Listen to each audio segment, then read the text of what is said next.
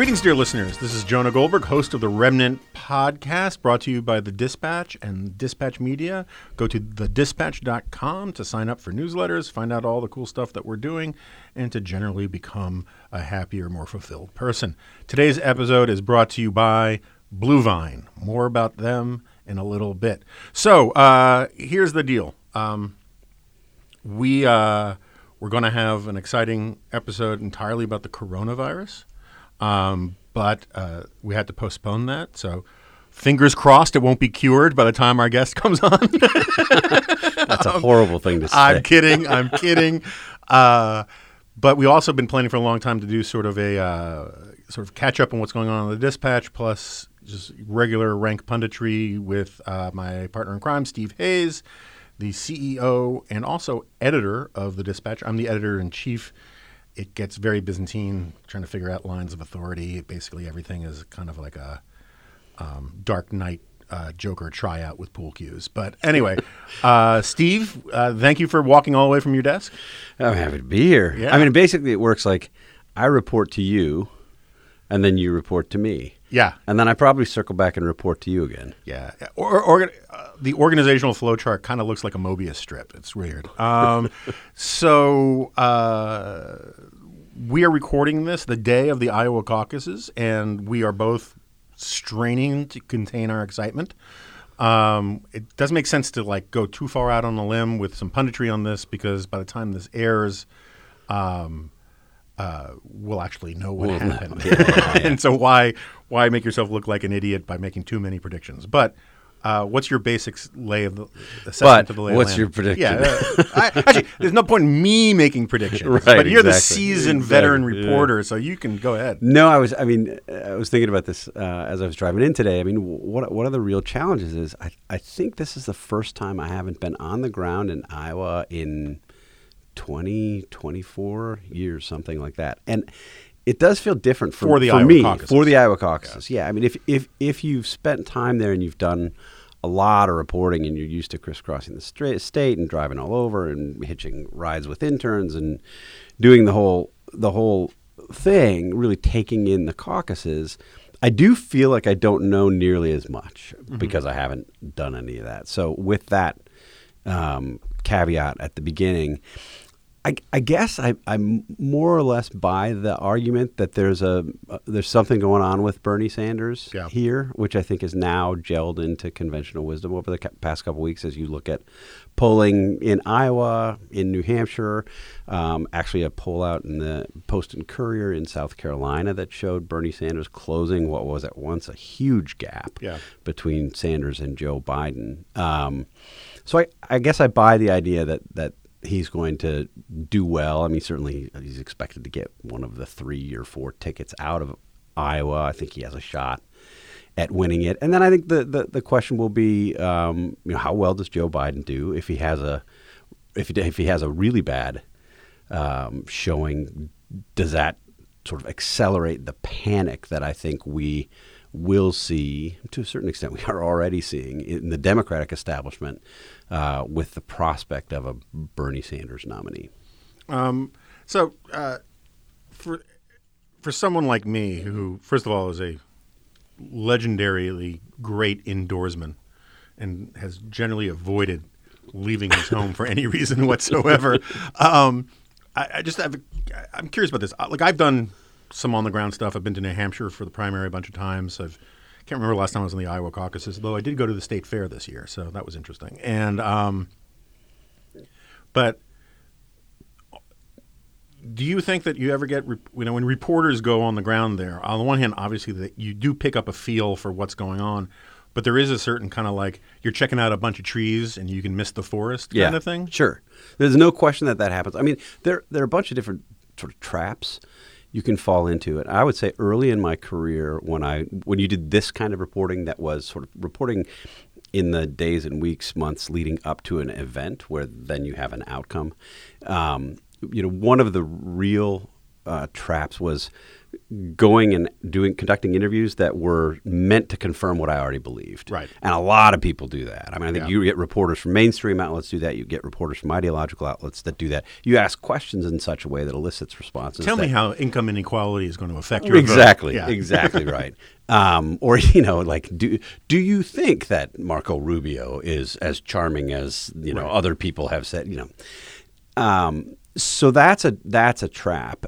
And I think it's one thing that reporters do because, part of what we're trying to do is make sense of what is often just chaos, right? You're trying to impose a framework on what you're seeing or on what people are seeing to make it all make sense. And sometimes it really doesn't make sense. And if you go to Iowa, you'll find that you talk to people, and this is not just true of Iowa, of course. You talk to voters, and they don't look at a lot of these issues in a way that's anything approaching the way that we look at these issues. I always, certainly again, early in my reporting career, overestimated the importance of ideology. Mm-hmm. I thought you'd see the Gallup polls and you'd see 38% of the country are self-identified conservatives.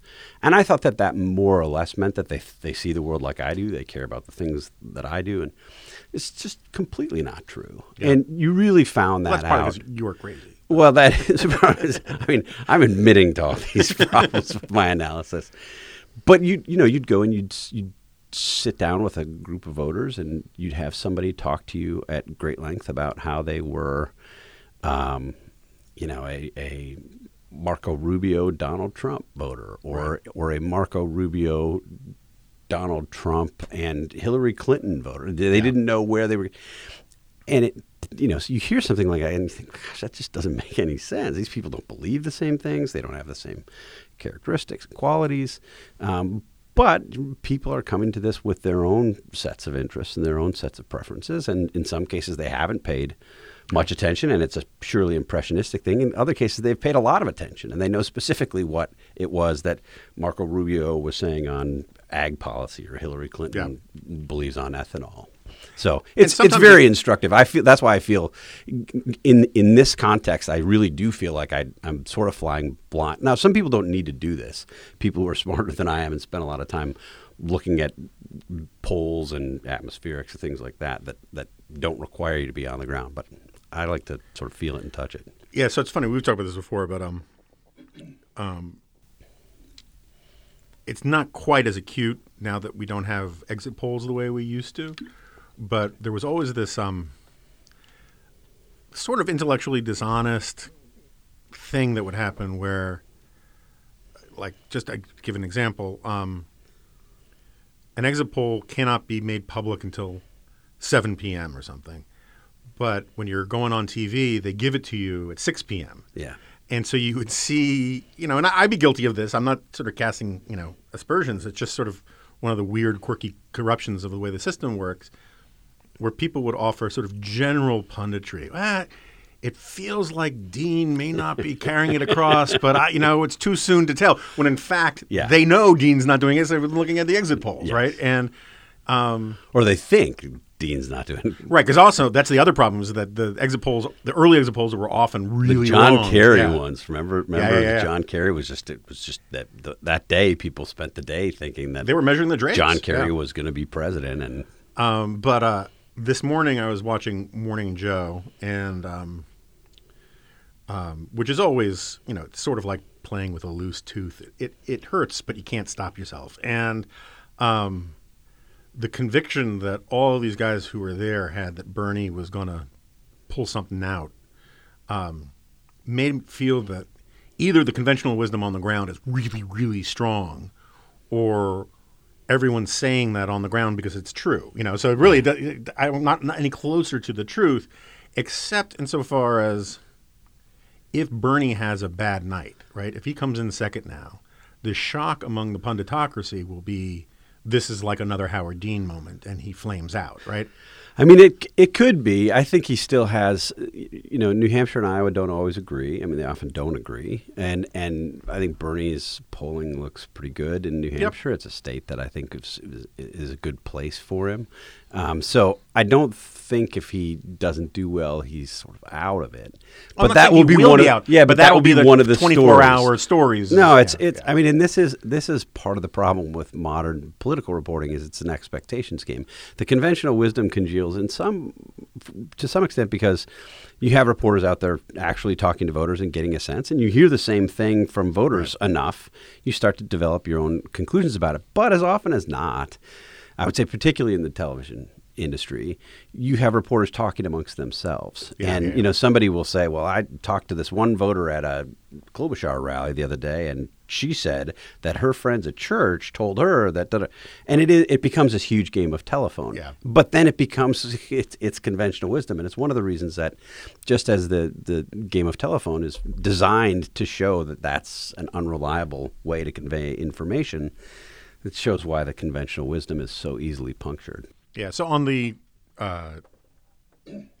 Dispatch podcast, available most Wednesdays, Sarah Isger went around the horn asking everybody for their predictions. You predicted Bernie, I believe. I did. Yeah, and I predicted Biden, in part because you predicted Bernie. My general rule of thumb, if Hayes is for it, I'm against it. And but part of my argument was that if you look at, first of all, if you look at who's not going to hit this 15% threshold that you need to in the caucuses, those people, the Klobuchar people, if they don't hit 15%, have to go to somebody else. Yep. They're not going to go to Bernie, right? Buttigieg people, I'm unclear. He'll you could definitely see some of those wine track types going to Warren or to Bernie. But my hunch is because some of these people are driven more by personality than they are by the ideological stuff, as we were saying, that I think Biden picks up the bulk of Buttigieg people. I think Yang is a friggin' Rorschach test. It's impossible to figure out where the bulk of his people go. Some of them go to Trump, I think. There's actually some polling to suggest that.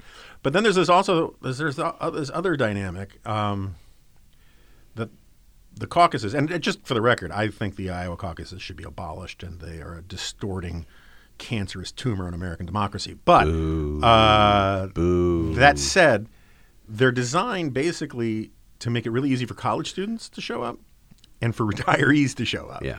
And so it's a real test of organizing the oldsters versus the youngsters, and the people in the middle, they just might not show up. And it seems to me that that's a built-in advantage for Biden because we know that the oldsters will vote. Right. That's what they do.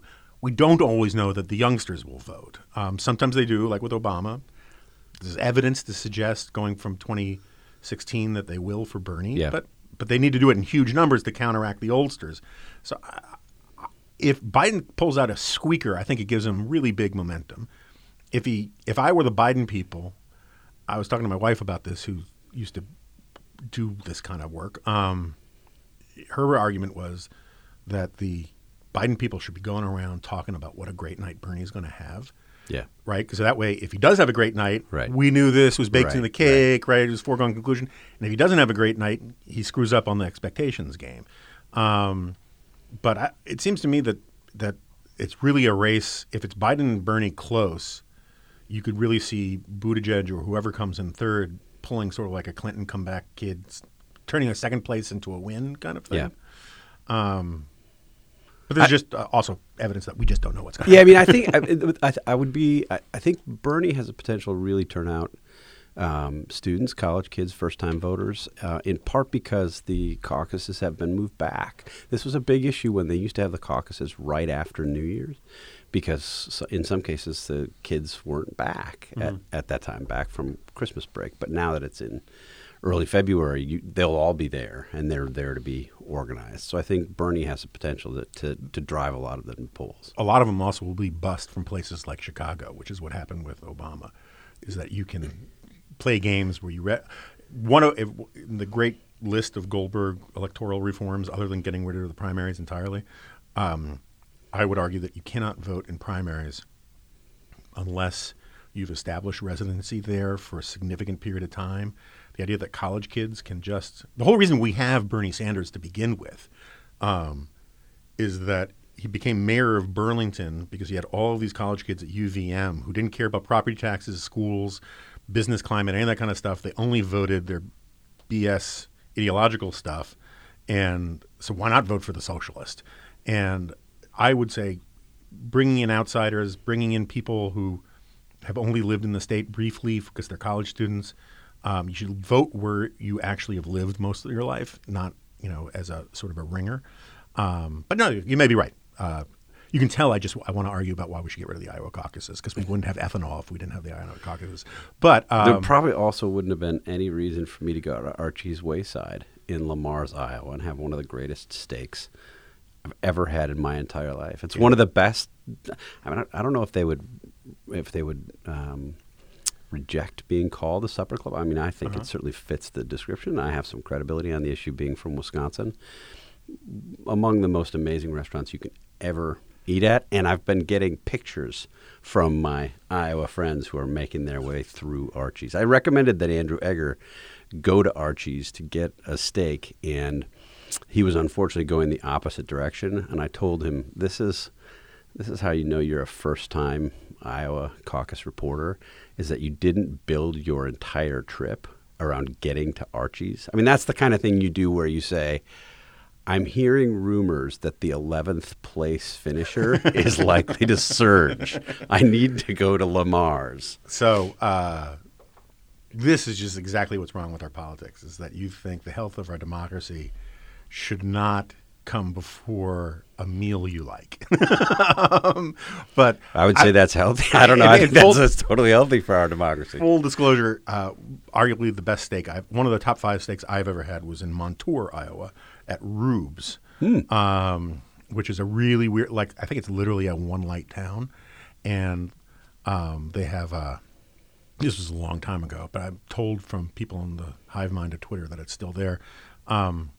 The cattle yard is literally in the back of the restaurant. Yeah, this is very much like Archie's. Yeah, it's fantastic. All right, so moving on from that, as we're talking, we're also wrapping up impeachment.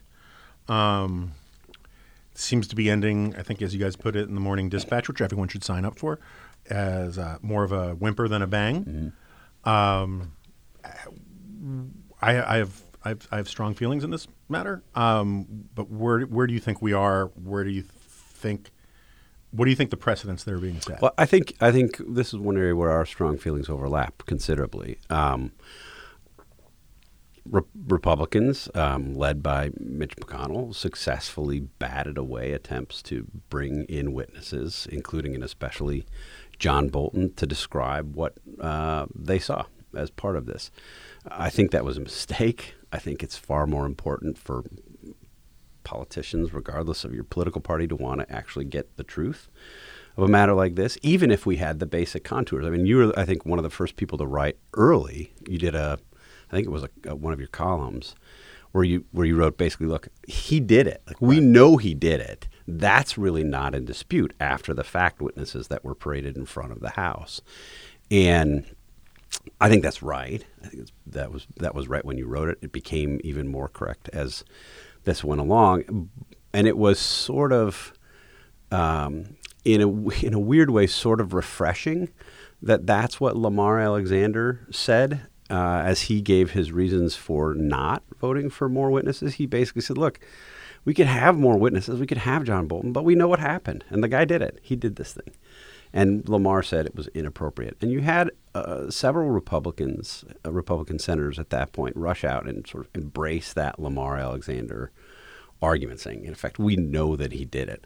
I still would have liked to have heard from John Bolton. We will no doubt hear from John Bolton. I don't buy the argument that John, as I heard, I can't remember which of the Republican senators said this on a Sunday show, basically saying, we know what John Bolton will tell us. It's not going to add anything. You have no idea what John Bolton is going to say. How can you possibly imagine that it wouldn't add anything to this? It was a silly argument. But it's a persuasive argument if you can see that he did it and it doesn't rise to the level of impeachment, right? But you don't know that it doesn't rise to the level of impeachment unless you know what John Bolton said. I mean, what if John Bolton added 10 details that had us all smacking our foreheads and saying, geez. No, I think that's fair. I'm just talking about, like, Lamar is in a safe harbor. Rubio's in a safe, politically, not intellectually, morally, statesmanship, whatever. But, all right, so I don't want to turn this into a long rant, but as you might recall, our friend Hugh Hewitt had me on his radio show, a lifetime subscriber to the Dispatch. Thank you very much, Hugh. And we debated this stuff, and he was eager to debate me about the law. He's a lawyer. He would do well with that. Or about the political prospects from all of this. And he was like, which one do you think is your strongest argument about all of it? And my argument was, how about just the facts, right? How about just the fact that he did it? And you're not allowed to say that he did it because Trump has the stranglehold on the party, and he says it's a perfect call, so everyone's got to mimic that. And Hugh and I got quite testy. There's a transcript up. We can link to it in the show notes, but there's also the audio. I recommend people listen to that instead of reading it because you get a better sense of it. The general gist was, I'm crazy for thinking Trump did it, right? When the transcript came out, Roger Kimball, editor of New York Criterion, made fun of me saying, Hugh says you guys are on different planets. Well, I'll tell you what, Hugh lives on this planet. I don't know what planet Goldberg lives on, yada, yada, yada. All these people accusing me of Trump derangement syndrome for just making the basic point. I wasn't saying he should be impeached for it. That is a different question. I just said he did it, right? And the overwhelming response from the sort of the Praetorian Guard of Trump world is that's crazy to even suggest that he did it.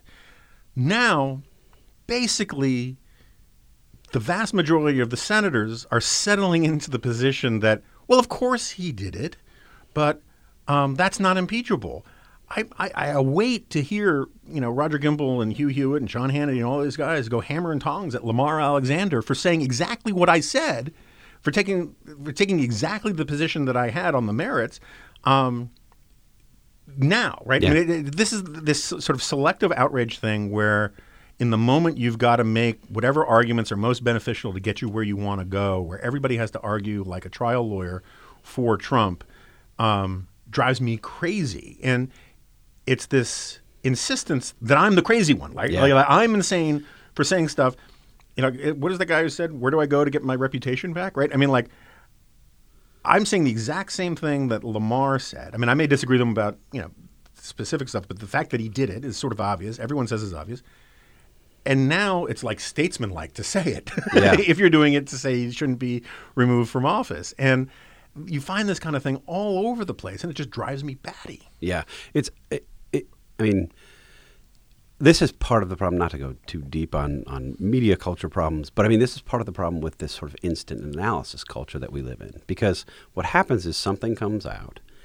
You have only the barest details of what's actually happened, but everybody, particularly people on Twitter, jump in and make their bold declaration about what's true and what's not. Who wants to then backpedal and say, gosh, actually now all this new information has come out and the thing that I said before it turns out not to be true. I was wrong. It doesn't happen very often. So I think in this case, and I will concede I was not following what Hugh Hewitt was saying at the beginning of this or Roger Kimball, but you had a lot of people who came out and said, knowing I think that it would be well received by the sort of base of the Trumpian Republican Party, oh, this is ridiculous. This is another partisan hatchet job from these Democrats. The same people who were pushing the Russia collusion hoax are now pushing this. And, we should all just ignore it. At one point, I remember Lindsey Graham actually was asked if he was going to pay attention to the witnesses. And he said, I'm not going to pay attention. Why would I do that? Right. I said, wow, that is a moment, yeah. Right? No, you don't actually want the facts. You don't want to have to be confronted by what's actually happened. But I think in this case, you had so many people who rushed out at the beginning and said, nope, nothing here, nothing to see, no problem. And then, of course, you get, particularly in the process of the House witness, including witnesses that were friendly to the president, that Republicans wanted to hear from, laying out a set of facts that made it very clear that the president did exactly what he was charged of doing. And we also know that there are lots of things that we haven't seen that would drive that point even further. OMB documents, again, John Bolton testimony. this really isn't disputable. So I'm living on your planet. I'm not sure what planet they're living on. But you see, you're once again, you're being the naive, generous, people person, hugger guy that you are, and giving people the benefit of the doubt here. Forget Hugh and Roger Kimball and all that. Mark Hemingway had this piece where he says that the media, that conservatives in the media need to be more pro-Trump to reflect where the quote-unquote market is or where Republicans are, and we don't need to get in the weeds on that. I wrote about it in the G-File. But part of the thing, what I didn't address in my response to it is we both know, because you were in the room when I had some of these conversations, and we've talked about other conversations that we've had, that there are many Republican politicians who know he did it, right? They just won't say so in public. Yeah. In private, God, this guy's making life so difficult for us. Why did he do this? Blah, blah, blah, blah, blah. And so the part of the thing that drives me crazy about this sort of the Mark Hemingway argument is that the pundits must lie too, and isn't there something to be served by if the Republicans who are sort of locked into this partisan stranglehold with the president, if they are going to hold fast with this popular front when convenient and stick to a lie until like now when they have to tell the truth to explain why they're not going to vote to remove him, somebody should be telling the truth, on the right. Conservatives need to hear from somebody that has some credibility as a conservative that you're being sold a bill of goods. And this argument, this too, makes people think I'm the crazy one for saying, hey, wait a second, what's wrong with telling the truth, or making the argument about truth? I'm not saying I have a monopoly on the truth, but it just seems transparently obvious that I'm more right that Trump did it than wrong, given that now even the Republican senators are saying it. Yeah, that's why I say I was sort of both encouraged and discouraged by Lamar's comment at the same time. Right? Yeah. I mean, he's basically saying, well, it's obvious to everybody that he did it. If you paid any attention to the case that was made, including the pushback for the president's team, it was obvious that he did what he did. But who cares, really? It's a hard conclusion. I mean, I am interested in what, if anything, happens now. So we're going to have this vote apparently on Wednesday.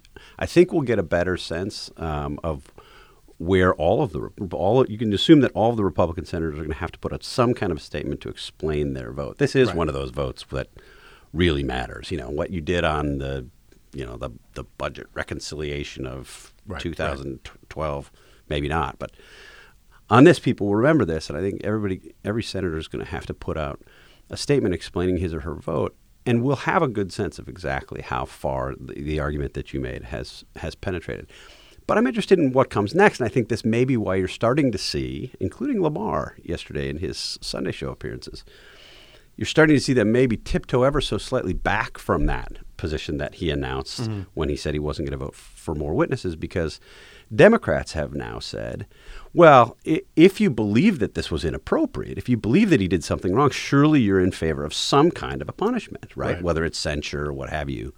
And I think you're seeing some of these Republican politicians who are willing to at least acknowledge that there was something wrong say, yeah, that's a fair point. What am I in favor of? Yeah. I mean, so it's funny. I mean, I just wrote a column about this, but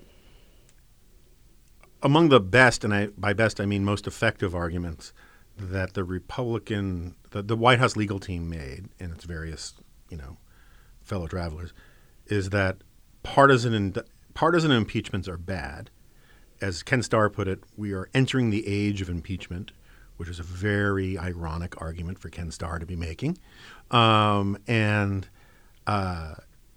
that it will harm our republic. It'll weaponize this constitutional mechanism. It'll turn basically the impeachment function into a no confidence vote, and the living will envy the dead, and all of this stuff, right? And even before the impeachment's over, we see Joni Ernst out there saying that if Biden is elected, now that they've opened the door to impeachment, the Republicans just may well deliver a partisan impeachment of Joe Biden, and it is so shameless in its first of all, it's sort of logical, moral inconsistency in the hypocrisy of it. Partisan impeachments are bad. Unless it's my party that's doing the impeachment. Exactly. That's it. Partisan impeachments are bad when you do it, not when we do it, And so it's kind of a self-fulfilling prophecy at this point. We have to stop this impeachment because it's partisan, but because you tried to do a partisan impeachment, we're going to try one next time. It's just so dumb. But you wonder I didn't hear all of her comments, so I don't know if she followed up with any specifics about what exactly it would be that she would want to impeach Joe Biden for. Oh, it's the Ukraine stuff. What about it? I mean, this is one of the sort of persistent rumors and things that you hear about on the Republican side that just doesn't check out when you dive into the facts of the matter. The Hunter Biden stuff is gross. Yeah. We've said that from the very beginning. It is gross. It is part of the reason that people are so frustrated with Washington and what's happened here. And Hunter Biden making whatever it was, $50,000, $83,000, depending on who you hear, per month to sit on the board of this company that he had no knowledge of. He didn't know the country, he didn't know the industry. It's gross. It's disgusting.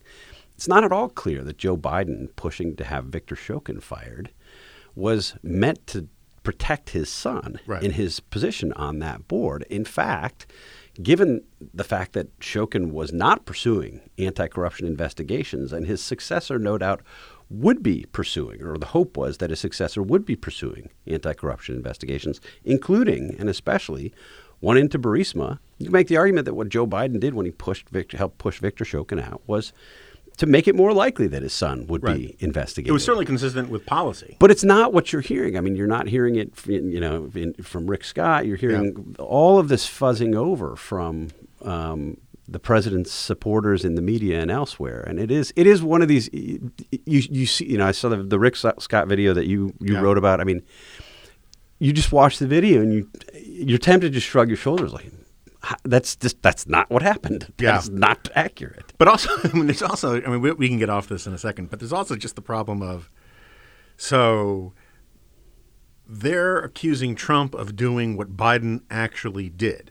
This is the argument you get from Republican, defenders of Trump. And then you say, okay, well, if Trump is guilty of it, would that be impeachable? Hell no, there's nothing wrong with that. President's going to do that. Okay, but if Biden did it, would that be bad? Yes, that's an outrage. Impeachable. So now they want to impeach Biden for doing the thing that Trump was accused of, that they don't think that even if Trump did it was impeachable, but it's impeachable if Joe Biden does it. And that makes me want to cut myself, right? It's pretty bad. All right. But you know what doesn't make me want to cut myself? Making payroll. So, as Steve and I have learned all too well in recent months, running a business is enough of a challenge. Securing extra cash flow doesn't have to be. Through Bluevine, getting a line of credit is fast, easy, and simple. Bluevine is an easy, fast way to help support your business growth with a line of credit of up to $250,000. Whether you need money to offset upfront costs, secure inventory, or pay an unexpected expense, through Bluevine, you can help yourself and your business stay secure for any reason. There's no fee to set up your line of credit, and Bluevine never charges maintenance or prepayment fees. Applying is easy. Just go online to getbluevine.com/dingo. That's getbluevine.com/dingo. Fill out a few simple details and you're done with your application within minutes. Seeing an offer will not affect your credit score. Once approved, funds can be received in as fast as 24 hours. Have peace of mind knowing that funds can be drawn with the click of a button for any business expense. Bluevine has helped more than 20,000 customers and has delivered over $2.5 billion in funds to businesses. With an A+ rating from the Better Business Bureau and a nearly 5-star review on Trustpilot, see why thousands of satisfied business owners have chosen Bluevine as their go-to source for financing. So, for listeners of The Remnant, Bluevine is offering a special limited-time promotion of a $100 gift card when you take out a loan or open a line of credit with Bluevine. Go to getbluevine.com/dingo for details. That's quick, easy, and meaningful help to your business in as little as 24 hours. This promotional offer is subject to terms and conditions that can be found at getbluevine.com/dingo. All right, so we're going to switch gears a little bit here and move off of punditry for a second. We are not going to talk about the Super Bowl. I thought it was a huge win for Missouri. It was great. Good for them. Their barbecue sauce still sucks in Kansas. Actually, it was, I think, the first enjoyable as a game Super Bowl in a little while. It was a good game. It was a legit good game. It wasn't a particularly well played game, but it was an interesting game. Yeah. It was an exciting game. And I succeeded in guilting, even though my daughter always fights for a really obscene Super Bowl party dinner with chicken wings and all that kind of stuff. I guilted my wife into us doing it, even though she wasn't in town. So that was good too. Anyway, so we are now almost exactly a month since the launch of this thing. A little shy of a month, I guess. Yeah. And we've gotten a little attention. The Atlantic did this big profile of us. It was a little more pessimistic about our chances than we would like, but I think it was McKay Coppins worked pretty hard to give us a fair hearing. And smart reporter. He understands sort of the dynamics on the center right. Yeah, and he's kind of like Drew Carey's little brother, but that's not neither here nor there. And things are going pretty well. So you're the CEO, so why don't you just sort of give our listeners a little update about the roaring successes and the speed bumps. Yeah, it's interesting. I mean, of course, you and I were talking about this the other day, but I'll bring people into the conversation. We felt pretty good from the outset that there was an audience for this thing. The big question was, how big is that audience, and were they willing to pay for the kind of reporting and analysis that we were going to provide? And I feel pretty confident that question's been answered. There is, in fact, an audience.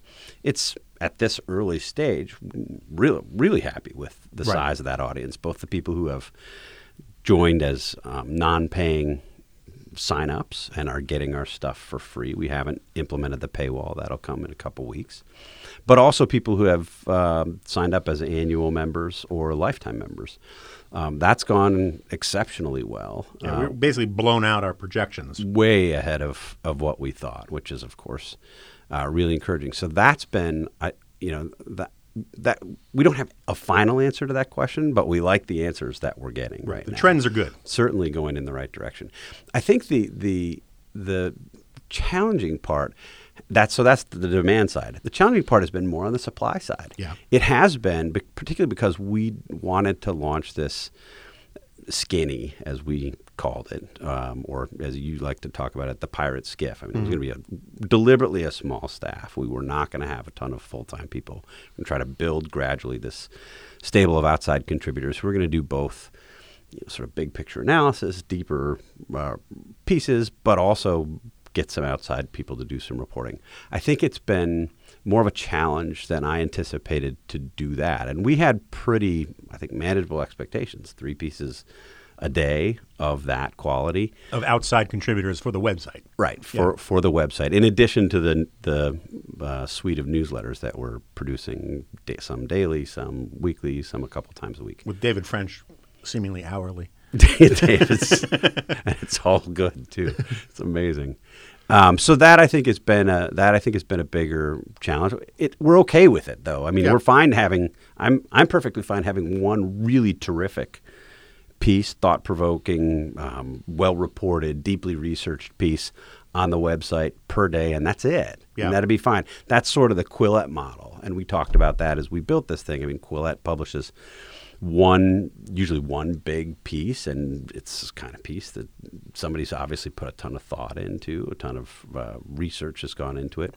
That would be fine with me. I still would like to, offer 2 or 3. We have Andrew Egger out in Iowa this past few days, and he's been sending us dispatches from there, both for the website and for the Morning Dispatch newsletter. Pun intended, yeah. Pun intended. Declan Garvey Another reporter is going to head up to New Hampshire later this week and file some stories from us out there. So firsthand, kind of on-the-ground reporting, the stuff that I really want us to be doing a lot of and hope that we can do more of. Yeah, so it's funny. I mean, given my experience at NRO and all of that, as President Bush might say, misunderestimated some of this as well. First of all, like reporting is hard and it's expensive. And if the reporting doesn't lead to something, you can't fake it. Yeah. It's sort of like, I remember when we at National Review, we tried to get a gossip columnist, like a Hill gossip columnist. And it wasn't going to be like who's sleeping with who, though I was always interested in hearing that stuff, but we weren't going to run that stuff. But the problem is that by the very nature of rumors, most rumors turn out not to be true. Yeah. And so you could hire someone, have them working 8, 12 hours a day, hunting down rumors, and then they don't pan out. And it's not like you can get mad at them for, doing their job the right way. But at the same time, you have nothing to show for it. And so like one of the reasons why we wanted to create this thing is that a lot of places respond to this problem by going the clickbaity way, where they report in quotation marks, what someone tweets, right? Or what they heard someone say on TV, and then they write it up, or they steal someone else's stuff and rewrite it, and that kind of thing. And there's a place for that, for some of that stuff. But we didn't want to do that because we think there's too much of that out there. And the problem is like between you and I, we know literally dozens and dozens of really sharp, serious, smart people. But part of the problem is that some of those people, if you can, like a lot of my AI colleagues, if they want to get something out there that they think is really important, they're of the stature that they can get it in the New York Times op-ed page. Right. And I can't begrudge them if the whole idea is to have impact in the debate and all that kind of stuff. If they want to get that kind of stuff out there and do it for, the Washington Post or the Wall Street Journal and that kind of stuff, it's a big favor for me to ask them to do it for me. For now, yeah. I mean, one day they'll be begging me, and the tables will turn. But at the same time, there are a lot of busy people that you can ask for running, but if you ask them to do it as a favor, they kind of dash something off. Right. We don't want that either. Right. We don't want a hot takey kind of thing. And so the supply side thing has been a real challenge for us, is to find smart people who can write and write well in an engaging way that don't need heroic editing to keep up that supply for the kind of to meet the kind of standards we want for our readers. And I think this is surmountable. I don't think this is like a fatal problem. Yeah. It's just, between our budget and everything else, and you and I are so busy with so many other things,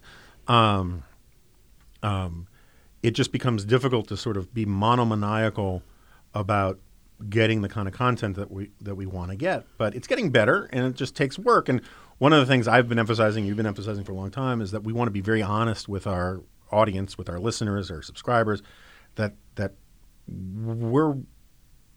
this is a work in progress. Sure.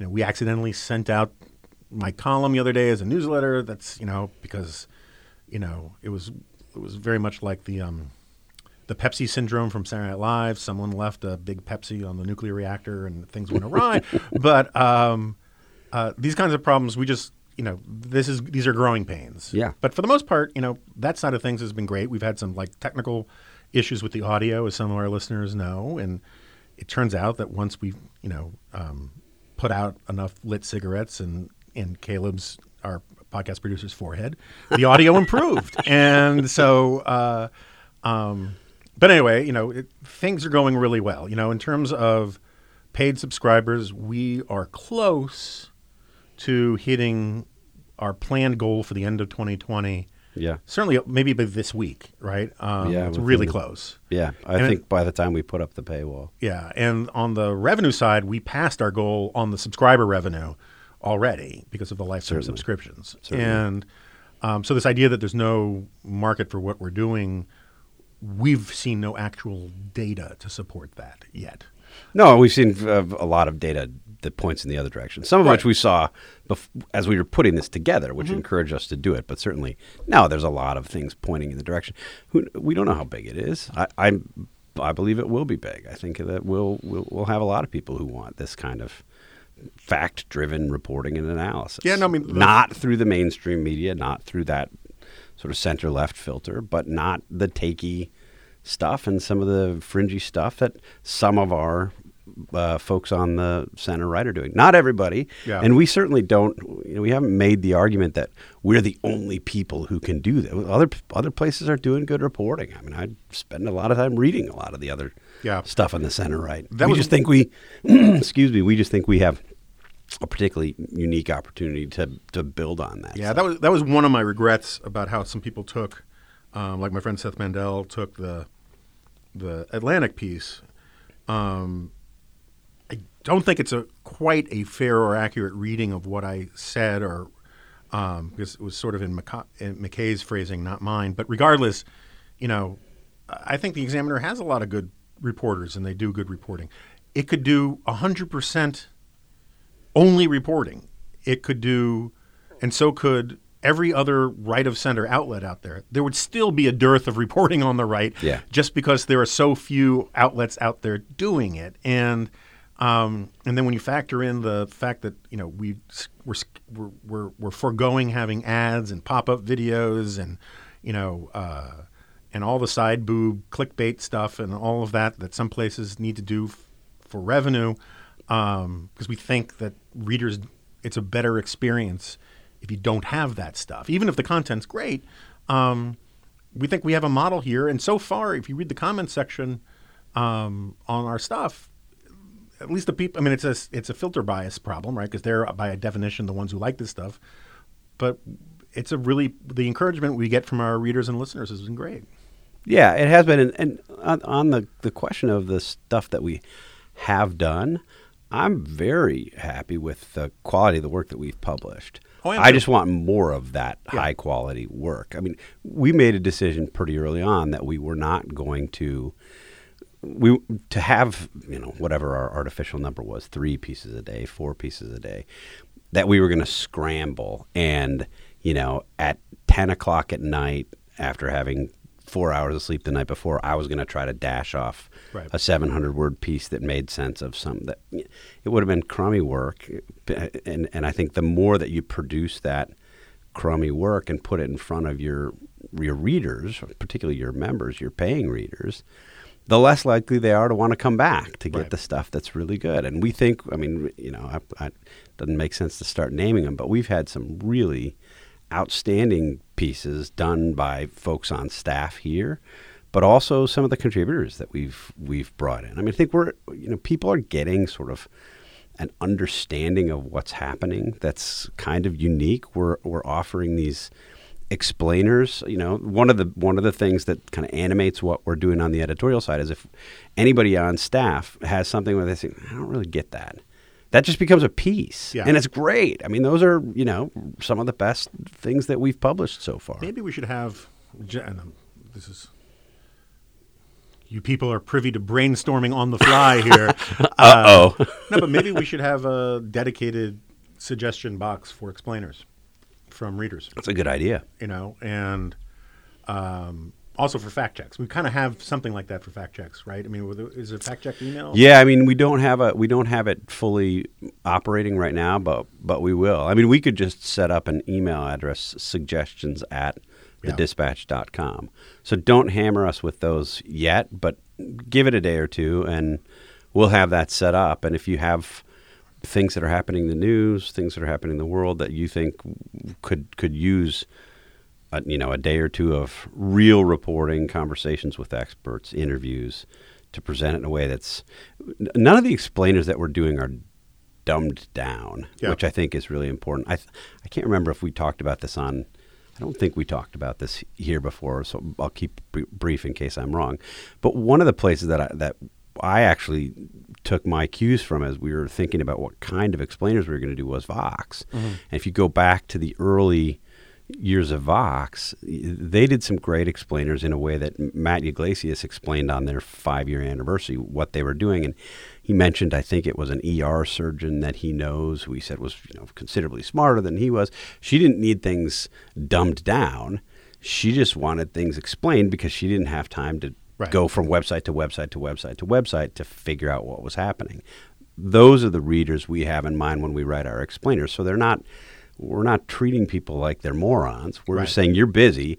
Here's what this actually means. Here's what's happening. And but the number of people, you don't want to make too much of, in-person experiences or anecdotal evidence, but the number of people who have come to me and said, I find that stuff so incredibly useful. Yeah, is it's like my executive privilege explainer. I got a lot of great. Yeah, that was perfect. That was great. You do run into the danger. I mean, I've said this a bunch of times on this podcast. There's possibly apocryphal story about when Richard Nixon was asked if he thought overpopulation was a problem, and Nixon said, "Of course, overpopulation's a problem. I mean, everywhere I go, I see huge crowds. It's because you're president of the United States. Of course, the people who are responding to our stuff positively are going to be, you never hear from the people who hate us because they haven't even bothered to read it, that kind of thing. But all right, so what can we tell listeners to look forward to in the future? The paywall.